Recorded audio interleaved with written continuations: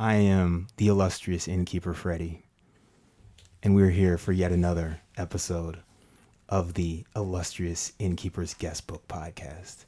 And today is an extremely special podcast because I got one of my very, very, very good friends and another one of my very, very, very good friends, both here in the building, coming on. Because he said, Fred, you doing a podcast? You know, we got to get on. I said, of course. And so here we are. Alex, how you doing? Good, man. Allison, how you doing? Fantastic. You want to tell the viewers at home who you are? Give me a haiku spiel on who you are. What you want them to know. Yeah, I'm putting you on the spot. Yeah. Well, I am, I guess, an ex-New Yorker at this point. I've been in Washington for 14 years, and I am in the wine trade. All right. I have been sort of in and out of it, but I am firmly within the wine trade at this point. You're knee deep in it, in the Yes. grapes. Yes. You got grape Literally stained or undersoles. figuratively? Both. That's good to hear. That's when you're in it. That's when you know it's good, because you're there because you want to be there. Yes. How about Absolutely. you, Allison? I'm Allison. I'm from the DC area. I grew up in Northern Virginia. Mm-hmm. Lived in this area pretty much my whole life. I'm an entrepreneur. I've spanned different industries from fashion to real estate to design. I love all things design, and aesthetics are important to me. That's good. So what's the most important thing in design that you need? And I'm saying that design is in general, as it concerns fashion, as it concerns spatially in real estate, as it concerns life. Is there one underlying theme that you think connects all of them? I'd say function.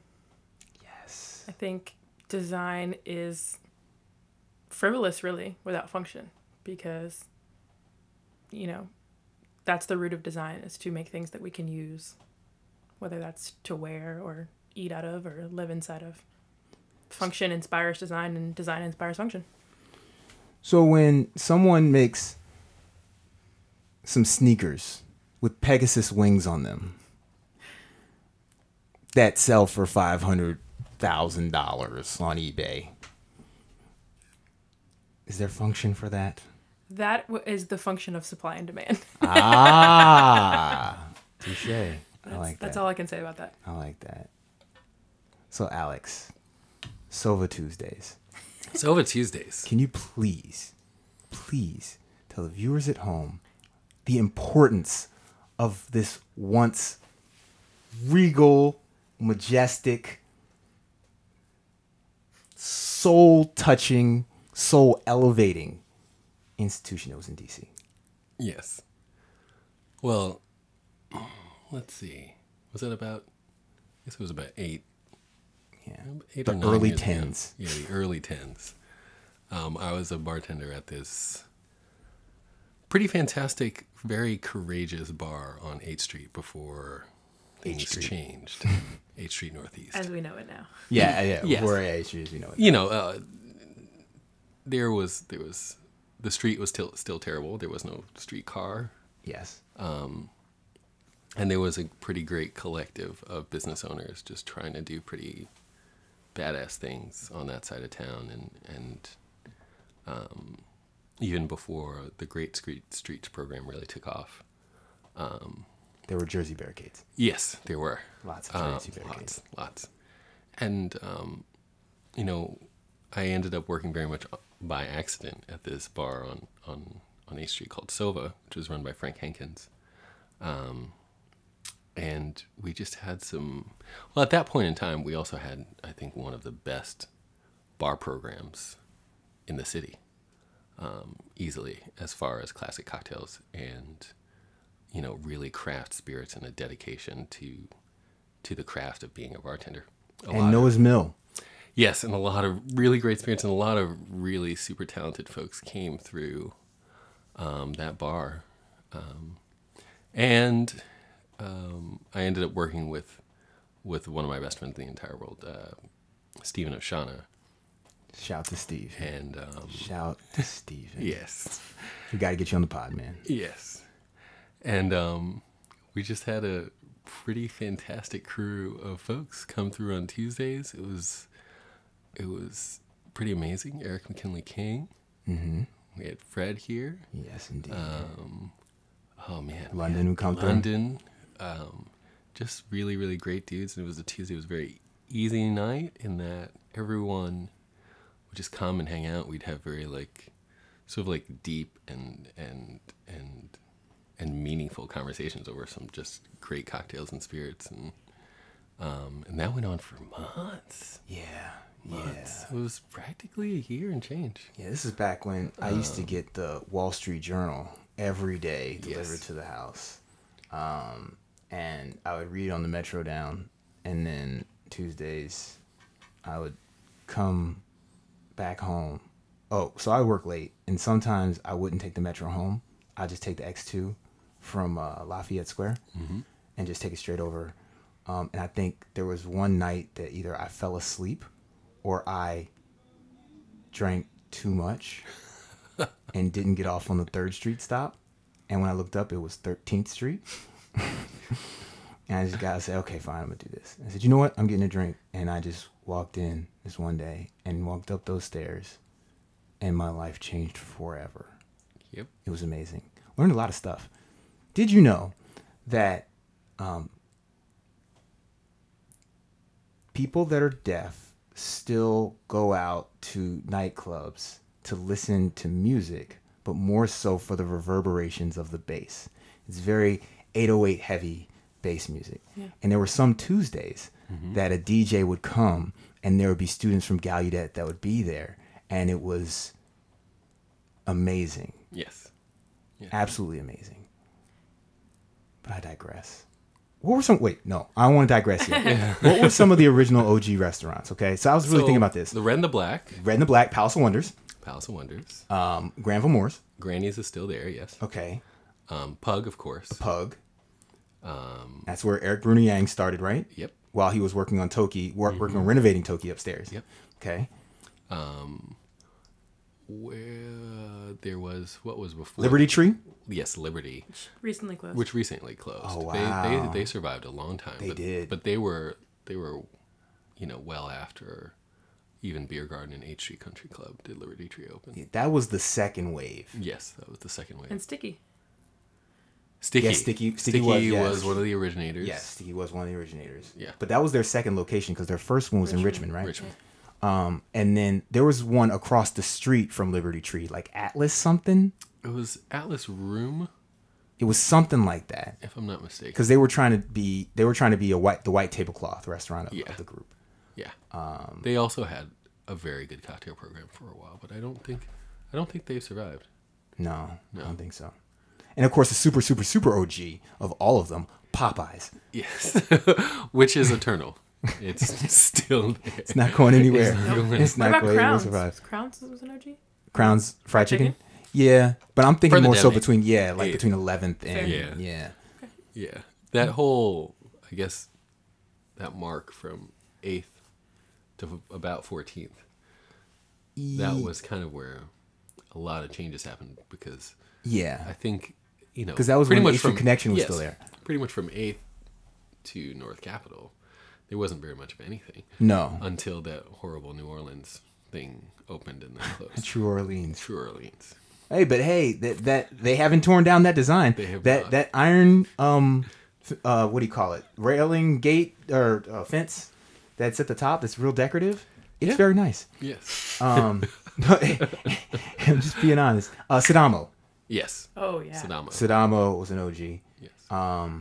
Big Board was the second wave, weren't Big they? Board was the second wave, but remember it was what was it previously? Before Big Board. Oh It was, no! yes, it it was was, called begins with a P. Yes. Pap and Petey's. Yes. And then Pat after and Petey's. after Pat and Petey's, it became It became something else. something else. And then it was Big Board. And then it was Big Board. Yeah, I remember Pat and Petey's, man. Yes. They were cool, but it always smelled like you were inside of the fryer. Yes. Yes. Queen Vic- no Queen Vic offense, was no also offense, man. The food in was the- good, and it was good people. Yeah. but the venting was Lacking. Limited, if Yes, at all. it was. Yeah. But yeah, the second wave was like Queen Vic, Smith Commons. Queen Vic, yes. Smith Commons and a few And other H restaurants. Street Country Club. No, Smith Commons was like third or fourth wave, Oh right? yeah, I think probably third. Because it was H Street Country Club, because I remember it was a 9-hole golf course where you either got a hole in 1 or a hole in 20. There was Yes. no in Dangerously between. Delicious Pies. Dangerously Delicious, Beer Garden, Beer Garden. Rock and then Rock and Roll. Star Rock and and Rock and Roll. No, was- Rock and Roll is the OG. OG. Yeah, that replaces. That Yeah. was there before just about everything. And Star and the Shamrock, Star and Shamrock. Argonaut. Argo. Have they? They're still there. Argo is also So still there. Remember, And that I- was like the bastion. It's like you the passed end. Sova, yeah, then you hit the barbershop, and then it was and then yeah, it was Argonaut. yeah. And that was it. So okay, and I mean this with all due respect. How many times has it caught fire? Argonaut. Yes. At Is least it more than once? At least 2. Okay. I think 2 in my memory. Okay. While I was on and around Okay. 8th Street. I've gone there for brunch. Yeah, their brunches are famous. Yeah, and they had the make your own Bloody Marys. Yes. I like that.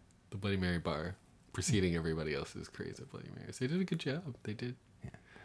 For those outside of DC, we're sorry that we had to take this detour, but it Yes. had to be done because what we're doing is we're running through the history of the esteemed 8th Street corridor.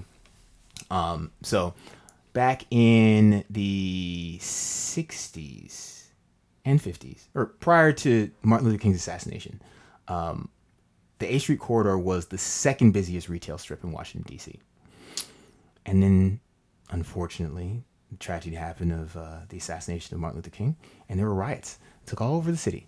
And one of the casualties was the 8th Street corridor. And thereafter, it stood as it was post riots and fires for a good score, as they used to say, which is a generation, 20, 25 years. Yeah. I mean, I'd say longer. Longer, yeah. It's about 40, probably 40 years. 40, yeah, because we're saying mid 2000s is when the first new stuff started coming in. Yeah, I mean, there were some businesses through the 90s and early 2000s, but it really didn't take off until the just about 2007, 2008. You know. Yeah, and to be clear, I'm not saying that the whole strip was in disrepair this entire time. There were some great institutions that were there, like Stan's, Yes. and Horace and Dickey's, Yes, absolutely. which is super OG. Like you check in at Horace and Dickey's before you set up shop Yes. on 8th Street. But in the grand scheme of total retail commercial activity along the strip, it definitely was not what it was prior to the 60s. So yeah, we were just talking about some of the institutions that came in and how Alex and I came to know one another. And that was at a lovely place called Sova. So now we're about to fast forward to 10 years now to just about. around this time. Allison, Yes. how'd you meet Alex? Oh my gosh. We're about to get somebody's about to blush. I love this story. I think Alex hates the story. I'm not sure. Alex and I met at Cotton and Reed. Ah, Shout out to Jordan and Reed. yes. And shout out to the Noma neighborhood. Shout out to Union Inn, where this is being recorded right now. Exactly. It's- Keeping it in the fam. And the family, In the zip codes. it's in the Union Market District, which is just northeast of us. Yes. In the northeast quadrant of Washington, D.C. They are a rum distillery. Yes, they are. It was Valentine's Day, Ooh. Okay. and I was with my close friend Farah. Shout out to Farah. And I spotted Alex behind us at some point, and I was like, "Who's that?" And she's like, "I don't know. You should go talk to him." And I was like, "Maybe." And for the viewers or for the listeners out there, Alex is blushing and crying. So I checked in on him a couple times, and he was at the bar, and I was like, okay, I'm not going to bother him. I was at the bar. And then after that, the next time I saw him, he had 3 drinks in his hand. Yeah. And I was like, oh, well, it's Valentine's Day. Like, maybe he's waiting for his girlfriend or something. Like, maybe I shouldn't go talk to him. Like, he's obviously like waiting for someone. And then some time went by and like no one went up, and I was like, all right. So I kind of moseyed on over to him, and my very successful pickup line was, "That's a lot of drinks for one person." And He's like, watch this. well, I figured I would immediately figure out what was going on. Like, he's gonna tell me like that he's waiting for his girlfriend or whatever. I was gonna get an answer about what was happening pretty quickly, and he just told me, my friend works here, and I asked him what I should order, and he's made me all these drinks. And so then we were chatting and exchanged numbers, and the rest is history. This is history. That's beautiful. On Valentine's Day too. On Valentine's Day, as corny as that sounds. Yeah. Have you done a tour at Cotton Reed? Not an official one, actually. I've been there so many times, but I've never done like the official tour. And I haven't done it either. And every time I go, I see some people go in the back to do the tour, and I'm like, yeah, I need to do that. Yeah, but my bar card is fully stocked with 3 different types of rum that they carry. So I'm Awesome. representing at home. There you go. Which one did you like the most of the 3 drinks that he had? I actually don't know which drinks you had, but my favorite drink at Cotton and Reed is the Red Beard, which is salute to Lucas, who is their Yes. amazing cocktail director or beverage director. I think he's the beverage director. Yeah, he's fantastic, Is and he that- has a very large red beard, so it's like this is go. Lucas in a jar, in a can. Is it the spice rum? The red beard is not. I believe it's the white rum, and I can't remember what the mixers are. But I like the spice rum, and then the allspice dram is really good for mixing with cocktails as well. Also have that on my bar cart. They finished one in Calvados cask, an apple brandy cask. And Oh yeah, I have a couple of their like limited edition ones too. They have a cider barrel the cider barrel rum excuse me, it and wasn't the Calvados. coffee, the Despacino limited edition. I have both of those. All right. So what we're going to do is we're going to put a link to Cotton and Reed on Yes. the notes. So if you're interested in this distillery, which is amazing, go check it out in the notes and give them a shout and tell them that we sent you there. Joseph A. Magnus, have you been there? I haven't. No, Okay. Joseph A. Magnus. I is drive over past it on- all the time. Yeah, over in West Virginia above Atlas. Their main bourbon, I like it a lot. Yeah, it's Fantastic. good. A lot. It's good. Back when I was drinking. Yeah. I stopped drinking at the beginning of this year. So at some point, I'll probably, Next year. next year. Or, friend of the pod, Kyle, he's getting married on September. So the bachelor party is in July, I want to say. New Orleans. So are you gonna prepare before? Yeah, I got to do some Yeah. calisthenics, right? Yeah, it's like maybe like a beer a day until you get there Oh, for wow. for 5 days. You don't just walk into a You're better than me. I was gonna say a shot, but Man, you guys are scaring me now. No, I'm just saying, I like, wouldn't go to New if Orleans. you go to New Orleans and people start handing alcohol and you haven't drank in 6 months, you're gonna be like, it's when in Rome. going to be a short night. Hand So, grenades, not a good look. Yeah. yeah. So one of the things we're thinking about doing, sidebar, getting a second line. Mm-hmm. So I was watching Hannibal Buress. Yep. He has a skit where he talks about his friend was having a bachelor party down there. He's like, man, we should get a second line. And there's like a process. You can go to a police station and get a permit for a second line. And it's not that expensive from what I've heard. And you're just walking around. So second line is where, my apologies for those who don't know. You ever see the people walking down the street and there's, the trombone guy, the saxophonist, the trumpeter, and, somebody carrying whatever behind it. And it's like, dun, dun, dun, dun, dun, dun, dun, You could just bring Curry Hackett and friends with you. Yeah, that too. Shout out to Curry. But yeah, so you can hire those and then they'll follow you around and be your second line behind you to amp your presence throughout the Everyone night. needs one of those. Everyone needs one of those. So we're thinking about doing that, but we'll see. So yeah, there was something to ask. Yes, we were talking earlier about the Duchess of Sussex, the newly crowned Duchess of Sussex. And so I had mentioned that I'd come across an article that was, one of those Times listicles, when you first go on Google, if you don't have your bookmark place page set, it'll recommend 3 articles for you. Yes. And it's all just designed to have you click. And it was like, this is how the princess's life is going to change. I was like, no, it's not. It's going to be better. gotta click it. So I clicked it, and one of the things it said was that her bedtime's gonna change because she can't go to bed before the Queen. To which Allison responded, "Oh, that's a deal killer. I'm done." Yes, I did say that. Yeah. So Sleep is my favorite hobby and most treasured thing. so you'll be damned No, if the Queen. no, be poor and well rested. Single and asleep. I can keep going. So another thing also is that she can't show bare legs. She always has to wear in public. Has to wear stockings Right. And because one was like, the proper thing to do. can she only like Summertime. cross her ankles? I think I saw Oh, that man, somewhere. You really? can't like cross your legs. You have to only cross your ankles. Like, that's So the thing. so how long were they engaged for? I don't know. Was it more than a year? I think it was about, if not under. Yeah. Because I'm wondering, she probably had to do some training. I'm sure. Oh, yeah. And so who is that person? Because that person can only do their job once, maybe twice. Well, I think it might be a someone generation. who like does etiquette training, but it's just like 10 notches above that for like princess. the Kobe Bryant of etiquette training. They give you a manual. It's like 5 inches thick. Yeah. And say, come back. Congratulations. Tuesday. We're sorry. I like your glasses, by the way. Where'd you get them?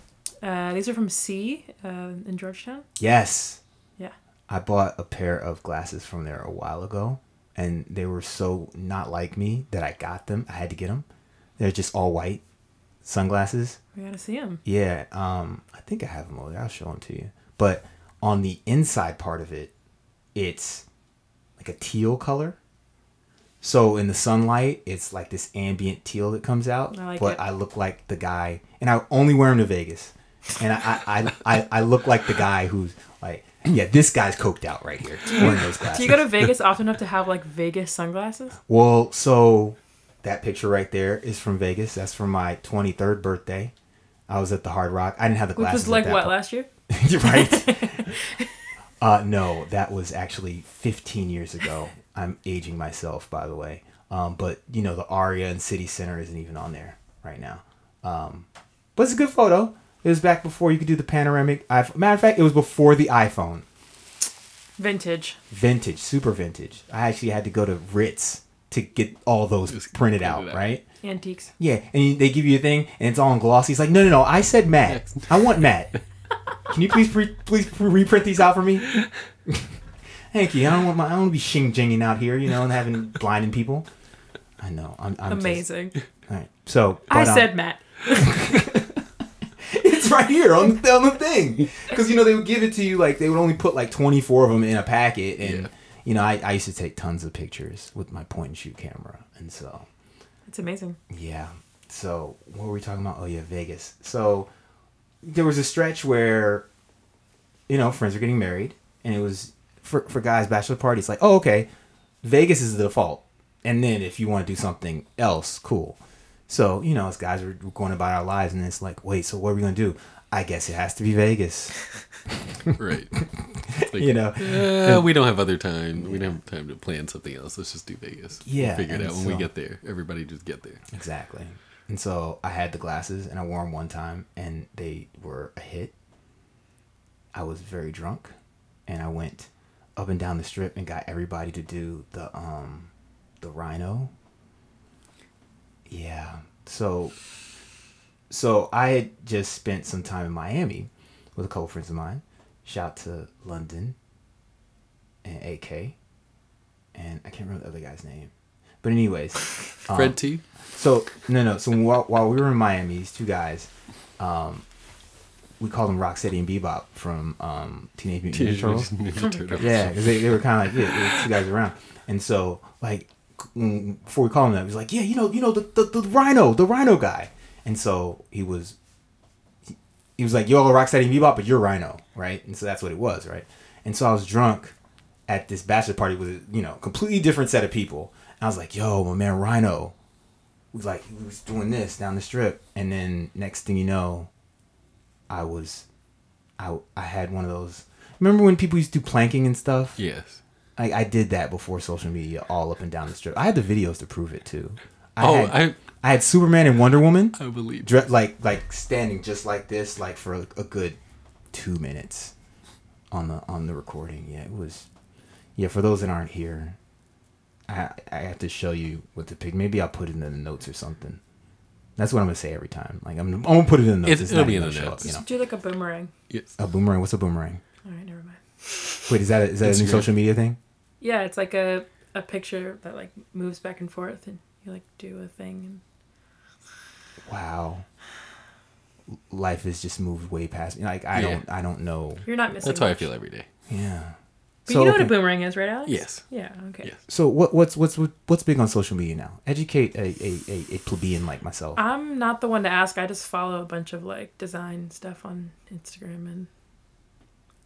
So Boomerang is it the app? No, or Boomerang is like it's like a halfway between a photo and a video. And you can make it on Instagram.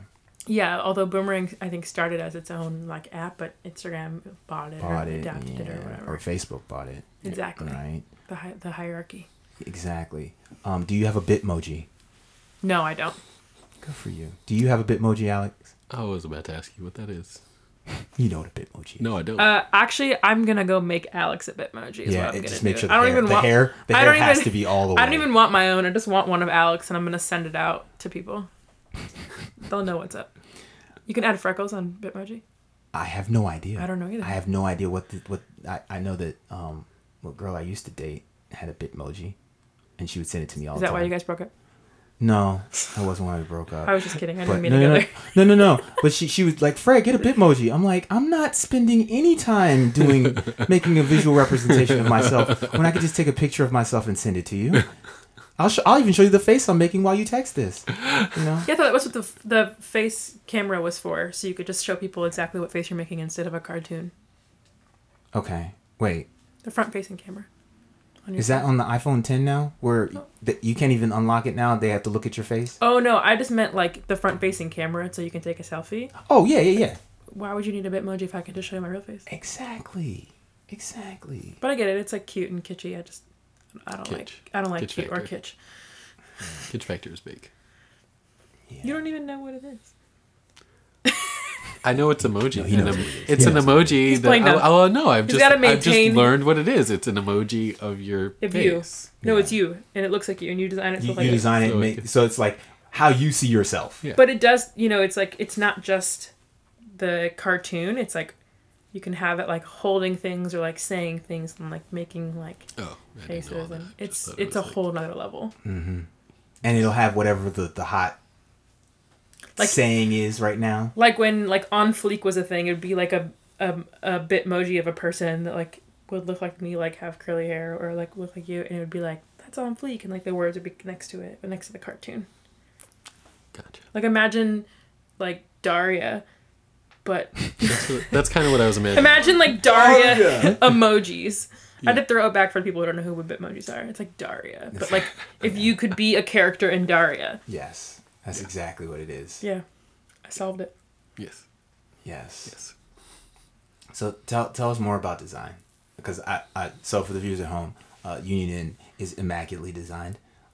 We made it as a period piece, 1890s row house. You should come check it out. Shameless plug, Come stay with shameless me. plug. Super shameless plug. But you know what? It is what it is, and it's amazing.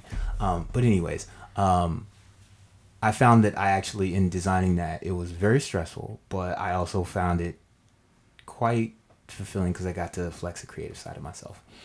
And so in that time, I love speaking with creatives about, what it is they do, even if it's not real estate based or design based with respect to spatial spaces, but say clothes or anything like that. And so what's something that I need to know, or what's something that you found interesting? So my interest and my interest in design I've noticed is kind of where design meets function, like we kind of talked about earlier. And so I didn't go to school for design. I mean, I went to school for fashion merchandising, but I'm not a designer by trade. I'm more of what you'd call, I guess, a curator of some sort. And so like with fashion, my interest in design was like, we have to wear clothes, right? So why not have them be beautiful or have a representation of your style? And I started a dinner party series, and it was kind of the same equation where, you know, we come together to gather to eat food. So like, why not make it beautiful? So I think my interest in design is that everything can and should be beautiful, and the impact of design on us as humans, which I think, I don't want to say is underrepresented. I think now with social media, like we are acknowledging much more that design has an impact on us, whether it's good or bad.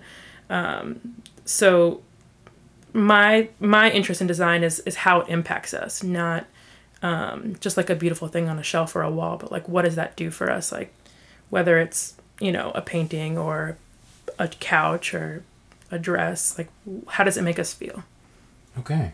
So is there anything design-wise that has been introduced into your life recently that you didn't know that you needed until you got it? Ooh. I'll give you an example. So I keep bringing up exes, but one of my exes, we wanted to have a party during Labor Day, and we needed something to play the music, and I was like, everybody can just use their iPhone, like we're all going to be right there. She's like, no, we need something better than that. And so I happened to be driving along this interstate, and there's an outlet store. I was like, yeah, I gotta stop by the outlet store, right? So I bought a whole bunch of stuff. Then I saw a Bose outlet, went there, got the Bose SoundLink 2. Changed my life forever. Dang. I didn't know that I needed it, but I like to listen to music and podcasts while I'm taking a shower. You can put it right there. If I'm, you know, turning over the house and cleaning, I don't have to have my phone in my back pocket. I can just put it on top right over here, and music is throughout the house. If I am traveling and I need music just wherever, I can just pop that up, boom, good to go. And it's compact, it's sleek.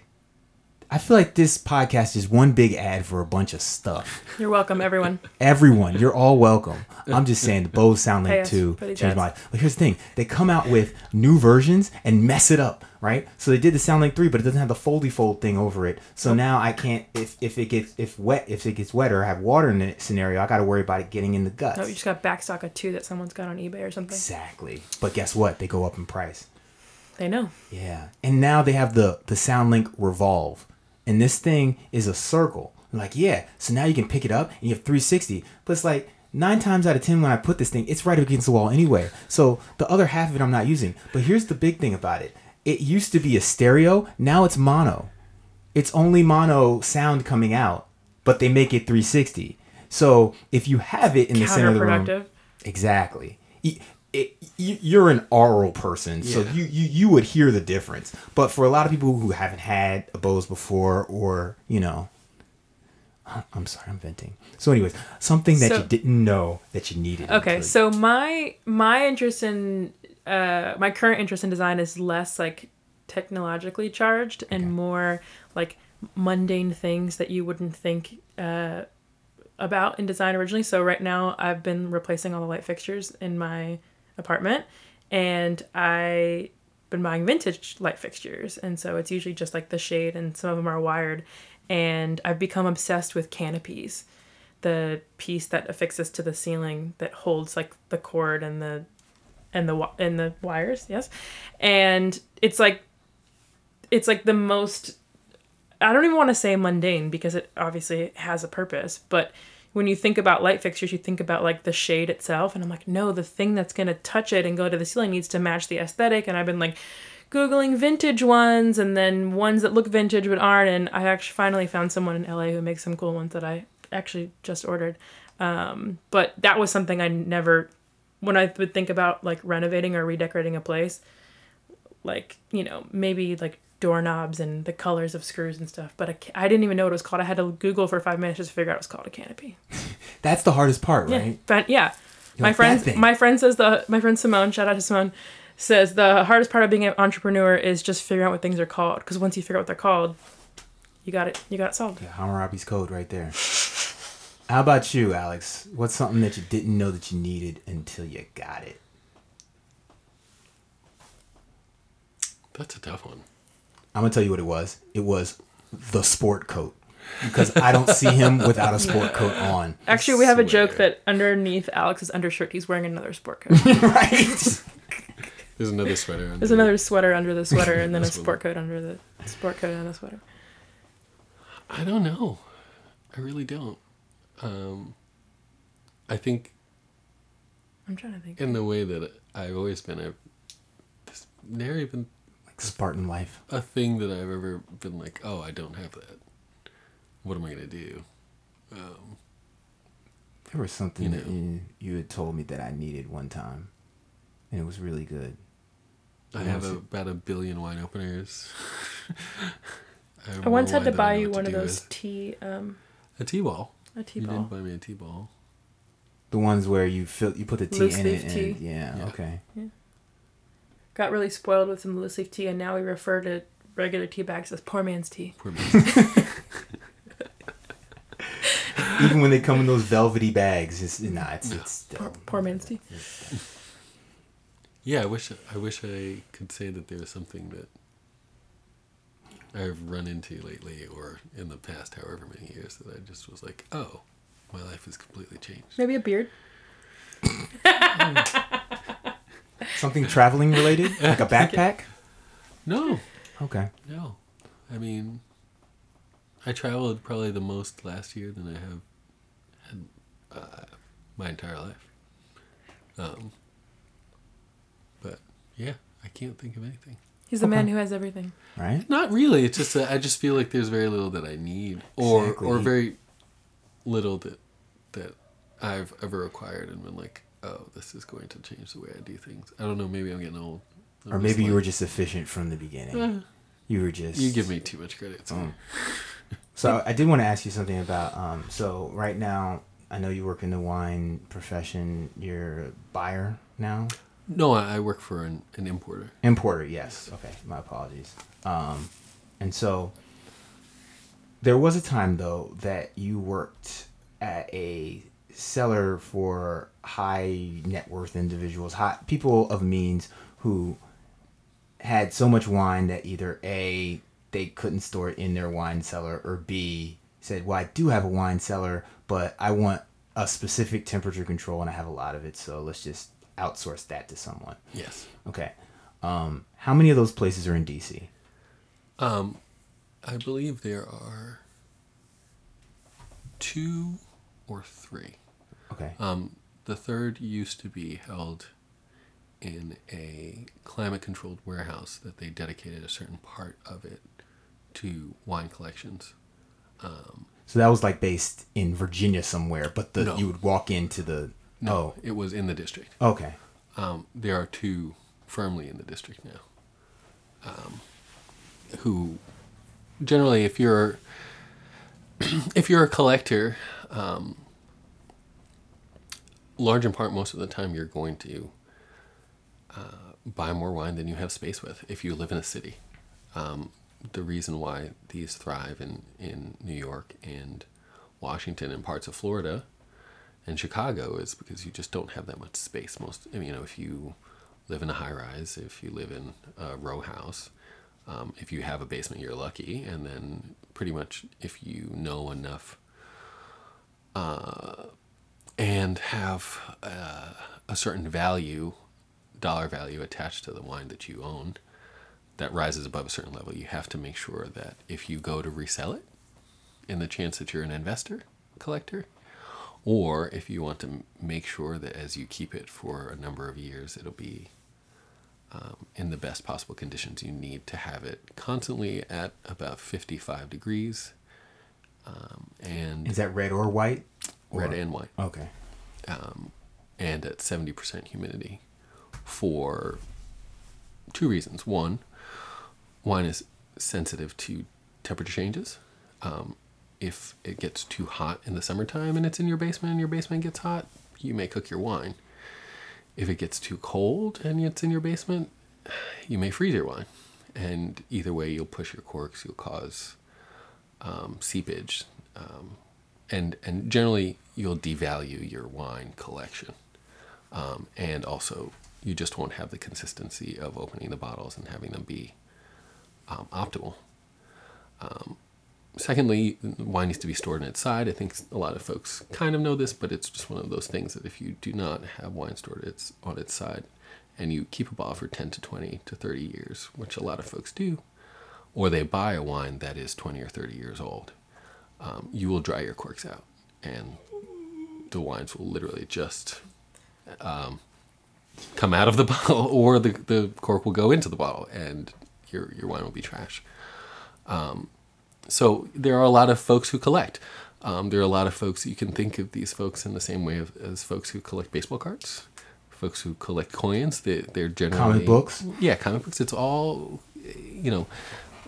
the bigger collectors are in that way, that they develop a certain affinity, and they're also just folks who fall in love with a certain wine or a certain region, and they collect it, and they have the means to do so. So I have a Magnum bottle of Moet Chandon Brut from the year 2000 when New Year's happened. Mm-hmm. And it's one of those bottles where, you know how the front looks like a ribbon around it? Yes. Well, the tails of the ribbon are actual cloth. Mm-hmm. So I've had this bottle since 2000. And I've stored it upright. With champagne, with champagne you could be okay. I feel like I'm about to break your heart on camera right now, but if it's not a vintage dated bottle, as in if it's just a non-vintage Moet. Well, no, it says 2000 on it. Oh, it says 2000. So was probably released. You had it since 2000? So I bought it like December 31st, 2000. So I think it was a bottle that was left over from the real New Year's. Yeah. And I just had it for New Year's going into 2001. And I was like, wait, I'm not going to pop this. The tough part about that is, honestly, in the Moet line of wines, the only real ageable wines are the Dom Perignon and Dom Perignon Rosé. Let's open it now. So in other words, I'm a commoner. I'm a plebeian. No, it's just that's one that is not what's hot in the streets, Fred. No, it's just that the bottle's worth more than liquid inside. Is what you're saying. This December 31st, you should get some friends together and open that bottle, because it's not going to get any better, sir. If we can open it. Oh, you can open it. Just make sure it's very cold. I'm gonna saber it. Yeah. Ooh, that's a good idea. Have you ever sabered? I have sabered once before. It's terrifying. It made your day, though. It's cool, but kind of makes you feel like a race car driver. But so for the viewers at home, sabering is when you take a machete or a sword, specifically one that looks like it could knight somebody, and you run it along the spine of the bottle. A lot of times, if you trace around the edge of the bottle, you'll see kind of a seam where I guess the glass maker joined it, and you basically follow that seam all the way until you hit the neck or the neck of the tip of the champagne, and via pressure and magic, it flies across the room and you break the whole bottle, so you don't even have to worry about popping the cork. Now, don't try to drink from the bottle afterwards. You want to pour that champagne into another glass, but it's really cool too, especially if you can say you've done it like Alex. You get cool points. Matter of fact, when you do it, they give you a gold star tassel. I'm not sure we get cool points for that. So I do want to ask you a question though about the wine storage. Okay, how much space? How many bottles would I need, or space would I need, to do a profitable version of that if I wanted to have a tasting room and store some wine? Here. In Washington. No, here. Like if I went down and dug out the basement. Well, I'm sorry. I have no basement. I have a crawl space. So we're talking about moving 10 by 12 by 40. Whatever that comes out to cubic feet wise. You would need a warehouse. I would say for a few reasons. Certain collectors like to have access to their wines 24 hours a day. Certain collectors have 800 cases of wine. So this is more so like a self-storage facility. Oh, for yourself. For yourself. Oh, I'm sorry. So what I thought, because from what I understood, the places you were talking about were, Northwest Palisades, Foxhall, Georgetown area, right? No, there's one that is on V Street Northeast. Oh, okay. Yeah, like you're going to Costco. Yes. Okay. And then there is one that is very much uptown. Okay. So I'm wondering if it was something where it played to, say, the people that live in Capitol Hill and Noma, Trinidad, all that. And it was like, hey, we have a space that is, relatively small, has a tasting room, and we're going to open this up to 20 people. And you can store 24 bottles or something like that. Could that be profitable? And you have a tasting room. I think that model is closer to something like the Capitol Grill, where Capitol Grill has lockers. Okay. So you can have a wine locker at Capitol Grill, excuse me. And that's a place where you can have folks have access to it. You can meet people there clearly, and you can have dinner, et cetera, and you can clearly taste your wines there. But 2 cases of wine is a very small amount for a collector. Okay. I would say that most collections start at about 20, sub 20, well, maybe about 15 to 20 cases. And then they go all the way up to hundreds of cases. So that would just be a sort of easy access. Yeah. I mean, which I think, there's definitely merit to it. As in, if you have a space where the difference is when folks are going to dinner around town, do you have time to run all the way up Connecticut Avenue and then come back down to have dinner? Or do you have time to run all the way over to Costco and then pretty much re-enter the city, depending on whether you're there during traffic? So the idea of having a 2-case space for, let's say, 100 clients, where they can grab bottles, they can also just sit on the weekend and nerd out, which a lot of collectors do. I say that's fine, just as long as it's not their primary storage, because you wouldn't have enough space for primary storage. But I think as far as a short-term locker and something easy in the center of the city that people would have access to when they wanted a bottle, I think that would be a great idea. So unless you have a warehouse, this has to be more so looked at as an amenity and not as a business model. Yes. Okay. Okay, cool. All right. It's that time of the show, ladies and gentlemen. Bucket list place to travel. It's time. Allison. I would say my number 1 is probably Morocco. Where in Morocco? I'm only slightly familiar with Marrakesh and not other parts, although I would be interested in kind of more remote desert parts as well. Okay. My family's from Egypt, so it's sort of a neighbor, if you will. And I just love, what I've seen and kind of heard of the country and the culture and fabrics, and then also the appeal of the fact that they speak both Arabic and French is fantastic. Okay. All right. Alex? I would have to say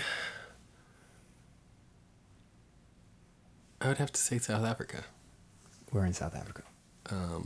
I would say Lesotho because I know of Lesotho. I definitely want to go to Lesotho, but I've had a lot of friends go to South Africa and they've come back with a lot of really great stories, and I think generally hearing about, reading about, and being on the outside, experiencing all the changes that have happened and all the changes that have not yet to have happened in South Africa, I think that's a place I'd like to go. Okay. I still haven't finalized the full name of what I'm going to call it, but I guess your 50 Mile Detour restaurant. And for those uninitiated, basically what we're saying is this restaurant is So good that if you were traveling from point A to point B and somehow you were made aware that this restaurant is within 50 miles of at some point along your travel, it would be worth it to you to detour from your Waze route to go to this restaurant just to eat. Go back to Alex. So I'm gonna butcher the name of this, because my sister lived in Japan for 7.5 years, and there was this gyoza shop. Dumplings. Yes. And mind you, what I will say is if you're within 50 miles of Tokyo in general, just go to Tokyo. Because it's amazing. Being originally from New York and just loving and having this sort of like relationship with like food and just excellent all sorts of from everywhere food. I've never eaten better anywhere than I did in Tokyo. Yeah. But I'll have to find out exactly the name of it. But it's like the Happy Gyoza something. Okay. Close to Shinjuku. I think it's closer to Ginza actually than Shinjuku. But it's pretty much world famous. There's like a line from the time they open to the time they close at 11 o'clock. And they do 2 types of gyoza, pan fried or steamed. They do steamed rice, pickled vegetables, and beer, and that's only what they do. And I think I ate there. That sounds like you. Yeah, maybe 5 times out of the 10 days I was there. Yeah, it sounds about right. Yeah. Yeah. Yeah. And I had just amazing sushi and everything else, and nothing was as compelling as just the simplicity and like just the craft of how amazing they were. Did you go twice in one day? I did. I most certainly did. Yeah. That's fantastic. Sounds about right. How about you, Allison? I think I don't have a particular restaurant, but No. Nah. dang, I had the perfect answer too. We don't have a range. It's the one. I was gonna say anywhere with like fried chicken and biscuits. Like if someone was like, you need to go to my grandma's house to get fried chicken and biscuits, I would drive 50 miles to that grandma's house. But that's the fault. I think we all would do that.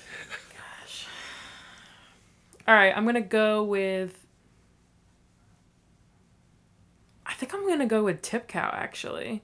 Okay. Okay. I'm actually okay with Good. that. Yeah. That's a solid choice. Yeah. That's a choice. solid choice. That's a I think great that choice. I would eat there if I had the chance at any given moment, and I would definitely drive out of my way to go to Tip Cow. So Tip Cow is Laotian cuisine. Yes. It is on 14th Street in Columbia Heights neighborhood of Washington, D.C. What is that? Alero? What's that apartment complex called? I think it's the Alero. I think so too. Okay. Yeah, north of the what's that? GCUSA. Tivoli. Tivoli. Yes. Just north of Tivoli. The Tivoli Theater, which is in the heart of Columbia Heights. All right, we're bringing it home now. Number one talent. Number one talent being something that you have an innate proficiency at doing. You didn't have to work towards it. It just is there. I guess mine would be fixing things. I will I co-sign don't on that for him. really think that. So you're an engineer by... It's just, I don't think I ever worked really hard at it. It just kind of happened. It just happened. It's genetic. I mean, I guess maybe it's, I don't think it's really genetic. No, it could be. But like my grandfather was like a car mechanic his entire life, and literally his entire life, when he was in Jamaica and when he was here. I mean, he is still here, but he's retired. And I don't know, since I've been almost zero, I've just been either breaking or fixing things, most times fixing things. It just kind of carried over till now. So you're one of those people that, you know, you got a boombox for Christmas and you took it apart Yeah. to figure out exactly, Yeah. okay, this wire goes to here, Yeah. and then put it back together. Yeah. Hey. It was tough sledding in the 80s when my parents had like $5,000 computers, and then they would come home and they didn't work. But And You you, know, had to make it happen. it came around. No, because I broke it. Oh. Okay. Yeah. But it all, you know, it That's all, different. Yeah. it all that's a came bit out. different. It Yeah. evened out eventually. Yeah, it worked. Yeah. Yeah. And When computers used to cost that much money. yeah, they still do. Yeah. The good ones. But yeah. So, you know, they're reaping the benefits now because They are. Yeah, Absolutely. You're the, I you're mean, the person by they the call. time I was 12, Oh, you're that guy. We were pretty much. I was in the black. Good. I'm gonna need you to actually. You know, my computer's just it's Windows Defender and McAfee. They just won't leave me alone. You should renew. Yes, they always want you to. They're renew. coming. I'm telling you. Allison. I think for me it would be like color stories. Like I've always had an eye for colors, whether it's pairing colors or contrasting colors, and I've applied that differently throughout my life, but it's something that I've never like thought about or practiced. It just came to me naturally. Okay, that's good. That's a good one. All right. Last but not least, number one, skill. Something that you have worked at to obtain I guess you call it above average proficiency compared to everyone else, but it's your number one thing. I'd say teaching. This may be unhumble, but Well, I mean, I guess since we're trying to the nature of the question. Yeah, but you know, I think that there's a lot of times, at least mainly with things that I'm passionate about, that I do enjoy teaching. I mean, I think a large portion of why I'm in the wine business and stayed in the wine business for so long is that I like sharing that experience, and not just necessarily just the sort of latent feeling of the tasting, but the ideas of what makes these things special.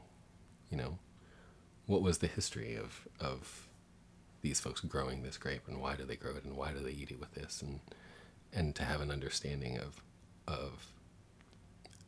something that I think makes people nervous. I think a lot of people feel that there's so much to know, and that it's embarrassing when you don't know. But I think I've always been driven by, with wine and other things, that everyone starts at a point where they don't know very much. You know, and you can only get to a place of knowledge when someone is willing to impart their experience and what they know. Sidebar: have you seen that Netflix documentary "Psalm in the Bottle"? I haven't. I feel like everyone kind of looks at me funny. They're like, "Why haven't you seen it?" I'm like, "I guess I'm like the contrarian." You may not like it because it's the process of becoming a master sommelier. Yes. Is that the correct term? Yes. And so they have to take a test. Mm-hmm. They have to take master somm. So you take intro, you take certified, and then you take advanced, and then the last level is master. Okay. So what's interesting about that, and I'm sorry I'm going off on a tangent, but my training was as a commercial real estate appraiser. And I eventually got my MAI designation, which is a member of the Appraisal Institute. It's pretty much the highest designation you can get in being a commercial appraiser. So I'm like, hey, yeah, I got this. You know, I had to do X amount of hours. I had to do a demo. I had to take all these classes and everything, and you know, got these initials, right? What I found was outside of appraisal, having that designation, it doesn't necessarily add to outside of it. I mean, especially if you want to like go into development a lot of times, especially since there are some developers that, you know, feel like appraisers get in the way of them ultimately trying to do a development because it's somebody who wasn't a part of it, trying to give them an ascertaining value of this asset that they know inside and out. And so when someone who has an MAI might come in, they might think, oh, this guy, right? So I'm wondering with the Master Somm, if you want to become, say, a celebrity bartender, celebrity something, or open a restaurant or a wine bar, would being a Master Somm help, or is that only help within the realm of being a sommelier? That's a great question. Thank you. I would say that being a master som requires a lot of commitment. It requires an awful lot of money. And I know a bunch of great soms in this town who run amazing programs that are better than a lot of programs in other towns that are bigger than Washington, and none of them have their master som. I know some folks who run programs, well awarded programs, and none of them have their master som. I think, there's a reason why there's only, I don't know, it's 338 of them in the world. I think that they're in high demand. I think that what it allows you to do is work for a hotel group and have them pay you very well. You can teach and run education for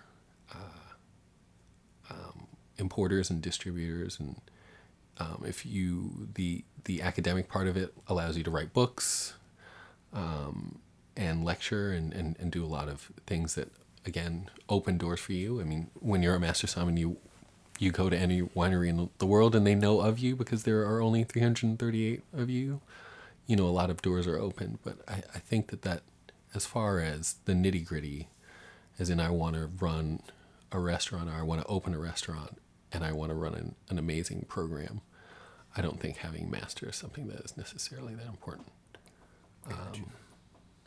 I think that there's so many people who just have a love and passion of it that they don't. It's more of a formality. Yes, it's very much necessary. more a formality. I think that the sort of, and I won't take up too much time on this, but the interesting thing about the modern court of master sommeliers is that originally a sommelier was kind of quality control.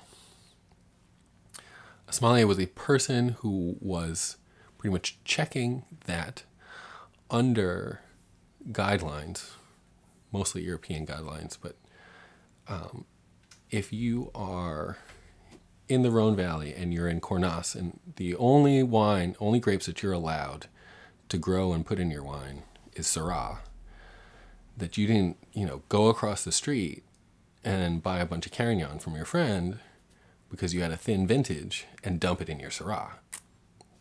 That was what a sommelier's job was to do. They were to taste the wine and know that this hadn't been adulterated by any other varietal. They were taste security guards. Yes, absolutely. That's amazing. Yeah, and it has moved into the industry that it is now, and there's some amazing soms out there, and there's some folks in DC doing some absolutely amazing things. But I don't think that having a master som necessarily is a gateway to entry for any of that. Gotcha. Thank you. Sure. And that speaks to your talent of being a teacher. Oh, I'm sorry, no, to the skill. Yes. Skill of being a teacher. Yes. Because I learned something. Excellent. I'm happy you learned something. Thank you. Last but certainly not least, Allison. Skill. I would say, maybe on a more broader sense, like putting things together. I don't mean that in the Alex fixing way. I mean, at one point it was putting outfits together. At some point it was putting people together. Now it's a bit more about interiors or projects, but I think I've been working on the skill of putting things together for a very long time, and it's, to me at least, the one thing that kind of ties together everything I've done, even though they vary from field to field. That's perfect. He likes taking things apart. You like putting things together. There we go. Match made in heaven. Alex and Allison, thank you so much for joining the Innkeeper's Guest Book. As always, I am the illustrious, Innkeeper Freddie. Thank you for joining us. See you next time.